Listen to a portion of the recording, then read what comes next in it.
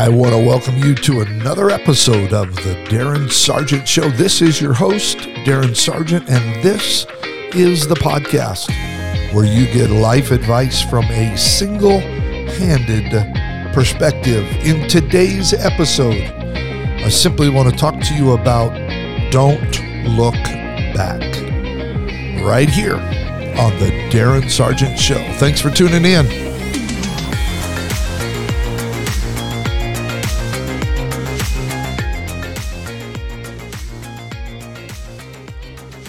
I am a product of the 80s. I was in high school, graduated from high school in 1987, so that should tell you how old I am, although I did graduate at the age of 12. No, I'm just kidding. So 1987, it was the height of big hair bands and the punk rock scene and oh man, all kinds of things in the 80s were unique and different. But one of the things that was very popular in the 70s and 80s was the station wagon. In fact, one of my first cars, my dad traded some work with someone in the area and was able to get a car for $200 or $300, and it was a avocado green Datsun B210 station wagon. And it was the laughing stock of my high school. All my friends would make fun of my car. In fact, I remember one day I was having to run home real quick. My mom's car was in the shop, so I had to run home real quick. I had like 35, 40 minutes for lunch, and I ran out to the car, jumped in, raced to my house, picked up my mom, took her into town for a shift on her job, and then I quickly drove back to the school and had a couple classes after lunch. I can't remember what time it was, but the bell rang and I was leaving. And little town that I grew up in, friends of mine that are listening to this will understand, but little town I grew up in Kimberly, Idaho, had a volunteer fire department.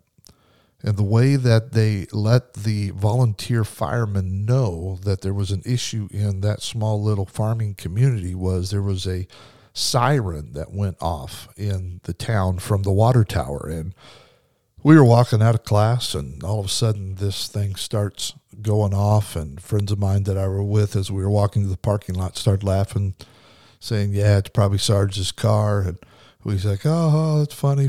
Yeah, your car's a piece of junk. And we come around the corner of the old gym, and there were several of the volunteer firemen that we all knew surrounding, yes, you guessed it, my Datsun B210 station wagon. For some reason, things had overheated. There was electrical fire. I mean, smoke was billowing out of that car and that dashboard like nobody's business. And it became even more of a joke about my car. And yeah, I remember getting into it and that acrid smell of smoke and things that were burnt, electrical stuff, and some of the wires, and my blinkers wouldn't work, and things like that. So I think I may have got rid of that and got me something else, but I think I got another station wagon. But anyways, that's a story for another time. But station wagons were very popular, specifically for larger families, and it was used a lot for travel. It created a need for families to be able to, the larger families began to create a need for those people to purchase these vehicles. This was before SUVs and minivans. So it was the station wagon that was important. But one of the things that was interesting about some of the models of the station wagon, many of the models in the back of those cars, there was like an additional seat that was placed there that was actually facing backwards. And the problem, I think, with this design was twofold. Number one, it was a dangerous and deadly when there was any type of rear-end collision. It caused a lot of problems and quickly was moved out of the design and the making when they designed these cars. But second thing was the ones riding in the back experience an entirely different vacation than those riding in the front. The passengers in the back couldn't see where they were going. They could only see where they had been.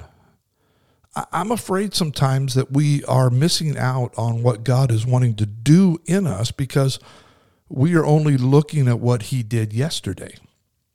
We are not looking ahead. Paul said, forgetting those things that are behind me, I press, I look forward. I'm constantly looking at where God is taking me instead of where I've been. I think it's always been the intention of God that you and I, we look forward in faith, believing, knowing that God is the author and the finisher of our faith, that he is starting something in us that he will eventually complete, but we've got to be moving forward. And when all we can see is what is behind us, we will never reach where God wants us to go. I remember we, after my wife and I got married, we moved to the Seattle area. I've probably told this story before, but there was a little town of Puyallup, Washington, and we got to know the town, and we'd drive through it. And there was this man who, everywhere he went, he walked backwards. And we kind of nicknamed him, and he was no doubt probably a homeless individual, but he walked backwards everywhere he went. And it got me thinking one day, we were never designed to walk backwards. We have eyes in front of our head. Our feet are pointing forward. Don't live your life by looking at what happened yesterday. Now, there are always times that the things of yesterday teach us the things we need to know today, but I would challenge you. I would challenge you to be looking forward unto Jesus, the author and finisher of your faith. If you have things that you're constantly looking at that happened yesterday, turn around. Look at what God has in store for you today. There are great things ahead of you. There are amazing things ahead of you. Don't be looking back. Look forward and see what God has in store. Thanks for tuning in today on the Darren Sargent Show. Visit me at darrensargent.com. Thanks for joining. Have an awesome day.